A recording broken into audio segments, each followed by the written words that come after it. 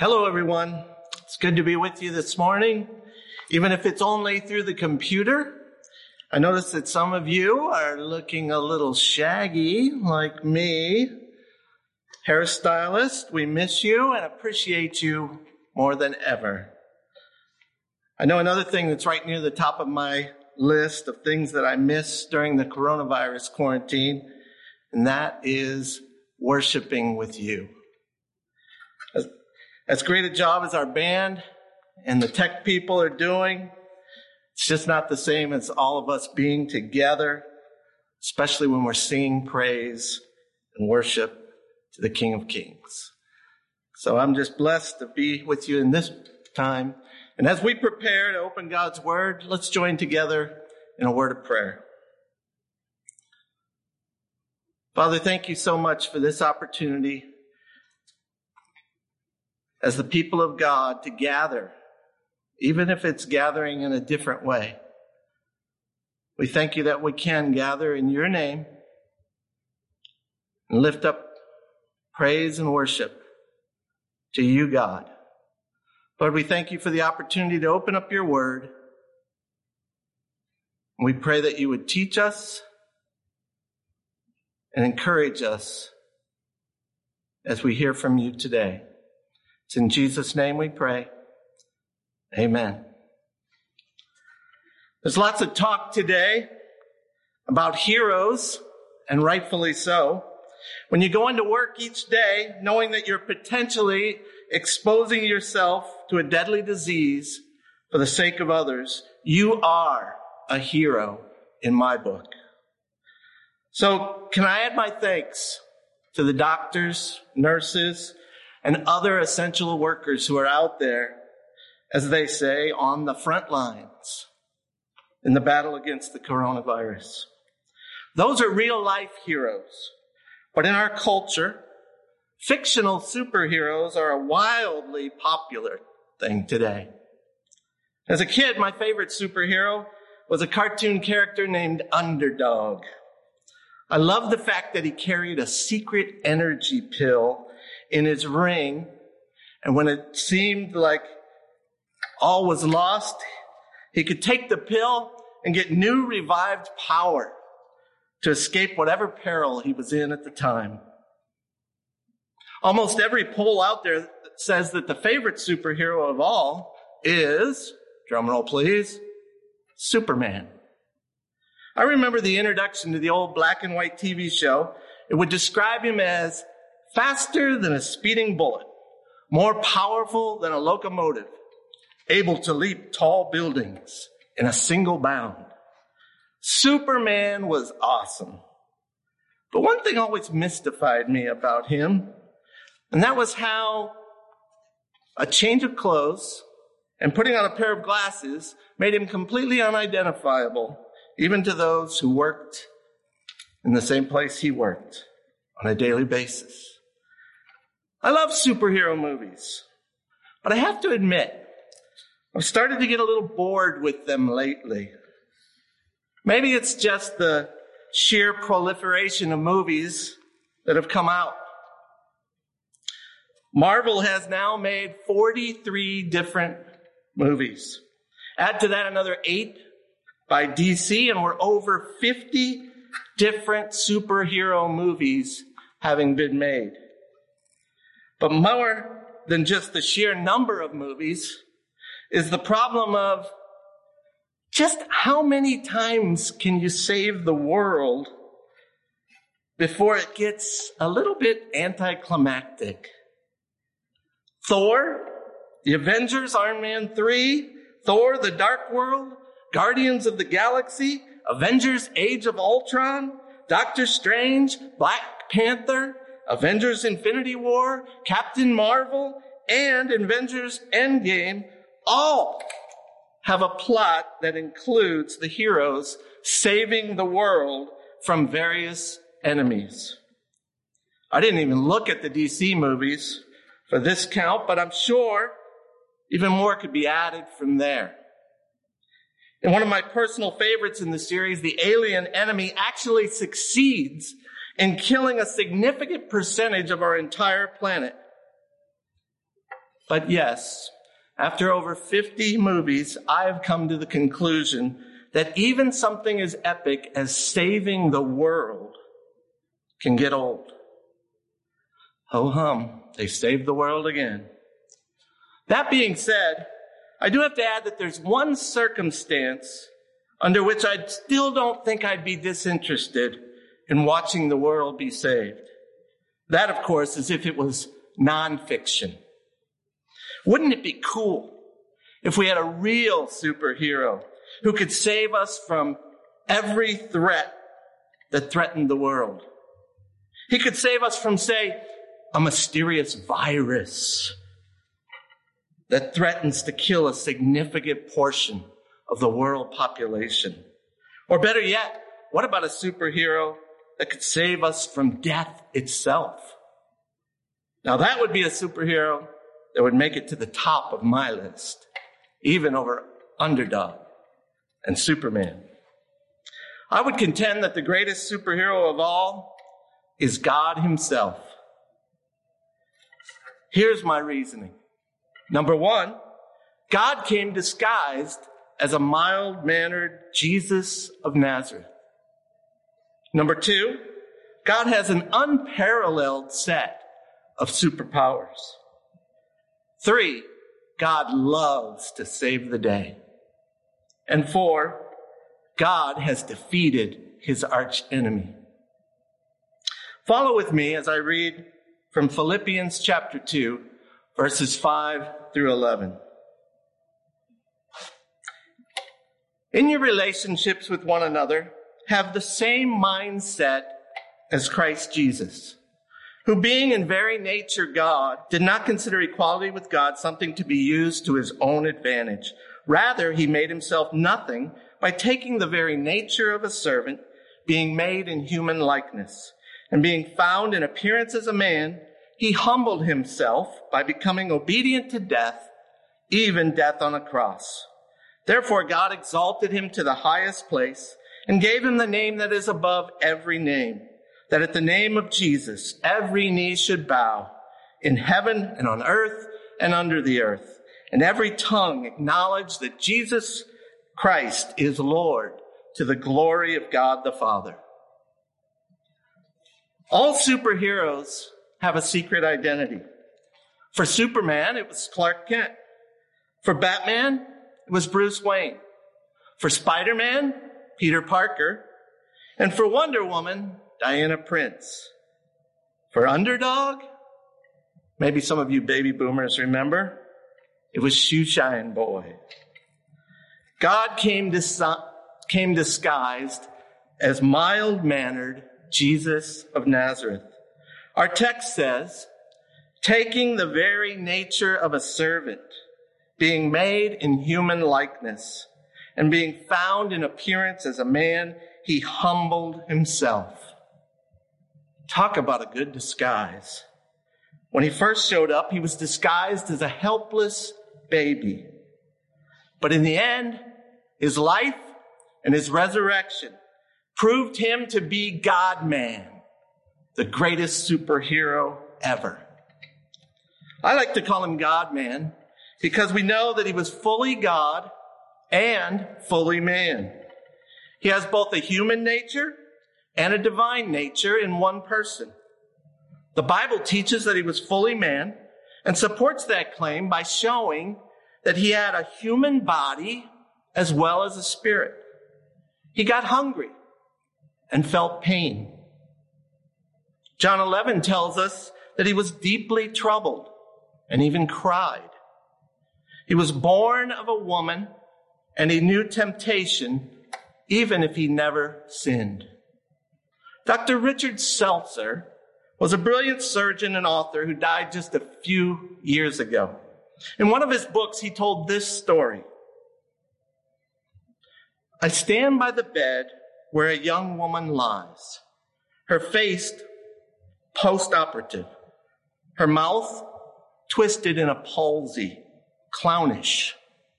A tiny twig of the facial nerve, the one to the muscles of her mouth, has been severed. She will be thus from now on. The surgeon had followed with religious fervor the curve of her flesh. I promise you that. Nevertheless, to remove the tumor in her cheek, I had to cut the little nerve. Her young husband is in the room. He stands on the opposite side of the bed, and together they seem to dwell in the evening lamplight, isolated from me, private. Who are they, I ask myself? He and this wry mouth I have made, who gaze at, touch each other so generously, greedily. The young woman speaks. Will my mouth always be like this? She asks. Yes, I say, it will. It's because the nerve was cut. She nods and is silent. But the young man smiles. I like it, he says. It's kind of cute. All at once, I know who he is. I understand, and I lower my gaze. One is not bold in an encounter with the God. Unmindful, he bends to kiss her crooked mouth. And I am so close, I can see how he twists his own lips to accommodate to hers, to show her that their kiss still works. This is what Jesus did for us. He twisted himself to accommodate us.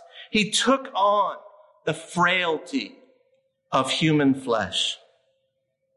But the Bible also boldly and straightforwardly teaches that Jesus was fully God. Maybe the clearest statement of that in all of Scripture is found in Colossians 2:9, where it says, "For in Christ all the fullness of the deity dwells in bodily form." A paraphrased version of the Bible says it this way, "For in Christ there is all of God in a human body." In our day, this is both questioned and straight out denied in both academia and the popular media. Media is usually careful not to carry out a full frontal attack that will brand them as anti-Christian, whereas academia is much more direct in its denial that this Jesus was actually God in the flesh. The Bible clearly shows how false that denial is. Not only does Jesus make repeated personal claims to being God, for example, John 8:58 and 59, where he claims to be the I am, and then also in John 10:30, where he says, I and the Father are one. But it also shows very clearly that Jesus was credited with names, attributes, and worship as are only properly given to God. He further showed himself to be God by living a sinful life and by performing many miracles, including raising both Lazarus and Jairus' daughter from the dead. Finally, he put the exclamation point on his claim to being God by raising from the dead as he had predicted he would. Yes, the disguise was a good one, but in the end, it's clear that the Bible teaches that mild-mannered Jesus was in fact really God-man. Next, we see that God-man is the greatest superhero because he has an unparalleled set of superpowers. In our text, it says, being in very nature God. What is his nature? What are the things that make God God? We normally call them his attributes rather than his superpowers. For purposes of this discussion, let's compare God to that number one superhero of all time, according to our poll. It's said of Superman that he's faster than a speeding bullet. That's fast. I remember one episode of the old TV show where Superman flew around the world so fast that he made time go backwards. How does God stack up to that? Well, God-man is omnipresent. He doesn't have to be fast. He is, rather, everywhere at once. Those of you that do remember Underdog might remember that the Lois Lane, so to speak, to Underdog was named Sweet Polly Purebred. When Sweet Polly Purebred needed her hero, she would cry out, oh, where has my underdog gone? Oh, where could he be? Well, we never have to ask where God is. The psalmist, in fact, asked where he wasn't in Psalm 139, verses 7 through 10. He says, where can I go from your spirit? Where can I flee from your presence? If I go up to the heavens, you are there. If I make my bed in the depths, you are there. If I rise on the wings of the dawn, if I settle on the far side of the sea, even there your hand will guide me. Your right hand will hold me fast. And then in Hebrews, we're promised that he will never leave us or forsake us. Does the quarantine have you feeling lonely? God's there for you. Are you afraid that you might come down with the virus? God's there for you. Are you in trouble? Do you need help? God is an ever-present help in time of need. Faster than a speeding bullet? So what? God is omnipresent. It was also said of Superman that he's more powerful than a locomotive. The classic scene from the old Superman TV show of the 50s would show Superman coming up against the hapless bad guys of the week. They would pull out their guns and start firing, only to watch the bullets bounce off his chest. Superman would then walk over to said bad guys, grab their guns away, and bend the barrels and throw them to the floor. As a kid, I thought it was just too cool. But compare that to God-man, where Superman's claim to fame is more powerful. God-man's is all powerful. The churchy word is omnipotence. More often, the scripture uses the word almighty. He is Almighty God. Romans 1:20 says his power is eternal. More powerful than a locomotive? Big deal. Next, Superman has X-ray vision. God has omniscience. Listen to Hebrews 4:13. Nothing in all creation is hidden from God's sight. Everything is uncovered and laid bare before the eyes of him to whom we must give account. Some people listening this morning are trying to hide things from God. Your secret sins are not secret to him. Stop pretending that he doesn't know. You may be good enough to hide it from your spouse or from your parents, but you're not good enough to hide it from God. He already knows. When will you acknowledge that to him and ask him to give you his strength to overcome that sin? Pick any trait of any superhero you can think of, and God-man can beat it. I know that because God-man has another attribute that we don't hear about as much as some of the others. It's called his infinitude. It basically means that he has no bounds. As A.W. Tozer said in his classic work, The Knowledge of the Holy, Whatever God is and all that God is, he is without limit.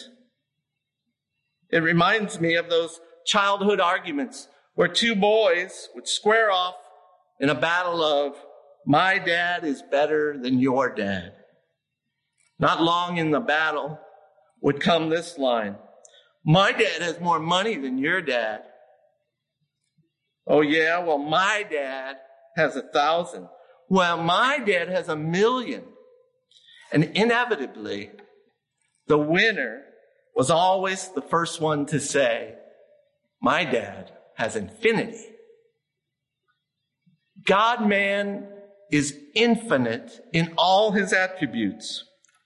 You name the superhero, you name the attribute, but God-man has you beat because he has infinity. Next, I would point out that God-man loves to save the day. This is beautifully illustrated in an account from Isaiah chapters 36 and 37. The year is 701 BC, and the northern kingdom of Israel has already fallen to the nation of Assyria about 20 years earlier. Hezekiah is king of the southern kingdom of Judah. The king of Assyria, a man by the name of Sennacherib, is on a military campaign which has now led him to Jerusalem. Hezekiah and the city of Jerusalem are surrounded by the most powerful army of the day. As we begin reading in Isaiah 36, Sennacherib is taunting the people of Israel. Verse 18, do not let Hezekiah mislead you when he says the Lord will deliver us. Has the God of any nation ever delivered his land from the hand of the king of Assyria? Where are the gods of Hamath and Arpad? Where are the gods of Sepharvaim? Have they rescued Samaria from my hand? Who of all the gods of these countries has been able to save his land from me? How then can the Lord deliver Jerusalem from my hand? You know, Hezekiah might not have always made the best decisions as king, but here he makes the right one. He calls on the greatest superhero of all. Hezekiah prays to God-man. Chapter 37, verse 14. Hezekiah went up to the temple of the Lord, and Hezekiah prayed to the Lord, O Lord Almighty, God of Israel, enthroned between the cherubim, you alone are God over all the kingdoms of the earth. It's true, O Lord, that the Assyrian kings have laid waste all these people and their lands.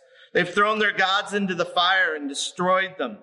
For they were not gods, but only wood and stone fashioned by human hands. Now, O Lord our God, deliver us from his hand, so that all kingdoms on earth may know that you alone, O Lord, are God. Skipping ahead to verse 53, God says, here I come to save the day. Well, not in those words. Verse 33, therefore, this is what the Lord says concerning the king of Assyria. He will not enter this city or even shoot an arrow here. He will not come before it with shield or build a siege ramp against it. By the way that he came, he will return. He will not enter this city, declares the Lord. I will defend this city and save it for the sake of my name and the sake of David, my servant. Then the angel of the Lord went out and put to death 185,000 men in the Assyrian camp. When the people got up the next morning, there were all the dead bodies. Did you get that? Those that remained alive thought that they were waking up for a battle, but instead they were waking up for a funeral. The passage ends in verse 37 with Sennacherib humbly returning to his home in Nineveh. Verse 37 says, so Sennacherib, king of Israel, broke camp and withdrew. He returned to Nineveh and stayed there. I love that story. Why? Because it reminds me that no situation is beyond hope when God-man's in the picture. To Hezekiah and the people of Jerusalem, it must have looked hopeless. And out of nowhere, 185,000 men are struck dead. Could Hezekiah have even imagined that? Are you facing a situation that looks impossible? Whether as a result of coronavirus or something else? Nothing is impossible for God-man. Have you lost hope that things will work out in your marriage, in your job situation, in your financial situation? Have you lost hope about your health situation? There's no need to fear. God-man is here. Isaiah 35:4. Say to those who are afraid, be strong and do not fear, for your God is coming to destroy your enemies. He's coming to save you. Ephesians 3:20. Now to him who is able to do immeasurably more than all we ask or imagine, according to the power that is at work within us. To him be the glory in the church and in Christ Jesus throughout all generations, forever and ever. He can work things out in ways that you couldn't even imagine. Now, admittedly, those ways might include some rough roads, some hard lessons learned, but in the big picture, however it ends, is God's best for you. Shadrach, Meshach, and Abednego didn't know the outcome when they were thrown in the fiery furnace. But they knew that their God was capable of saving them and that his will was good and perfect. Listen to the account from Daniel chapter 3. Shadrach, Meshach, and Abednego answered the king, saying, Nebuchadnezzar, we do not need to defend ourselves to you. If you throw us into the blazing furnace, the God we serve is able to save us from the furnace. He will save us from your power, O king. But even if God does not save us, we want you to know, O king, we will not serve your gods or worship the gold statue you've set up. We don't know where this coronavirus thing is taking us as individuals, as a country, or even as a world. But we do know that God is capable of eradicating it at a word. But no matter what he chooses, we will choose to trust that his will is good and perfect. My final point today, to show that God-man is the greatest superhero of all, is that God-man has defeated his arch enemy. Superman has his Lex Luthor, Batman has the Joker, and Underdog, don't know that many of you would remember this one, had Simon Bar Sinister. So who's God's archenemy? Be careful. Don't go too fast here. You might get it wrong. Listen to this verse from 1 Corinthians 15, verse 25. For he must reign until he has put all his enemies under his feet. The last enemy to be destroyed is death. Why? Because death is what has the power to separate us from God for all eternity. If you die in your sin, the Bible clearly teaches that you cannot enter into the presence of God. Only by repenting, that is, by turning away from your sin and your self-centered lifestyle and turning to God, asking him to forgive your sins and to take control of your life. That's how you can be saved. God-man defeated his archenemy, death, when he died on the cross of Calvary, but then rose again 3 days later to live eternally. Death was swallowed up in victory, as it says later in 1 Corinthians 15. If you haven't done it already, let the God-man save you today by sharing in his victory over death as you by faith receive him as your Lord and Savior. You know, fictional superheroes are fun. And we've seen some incredible examples of real life heroes during the coronavirus pandemic.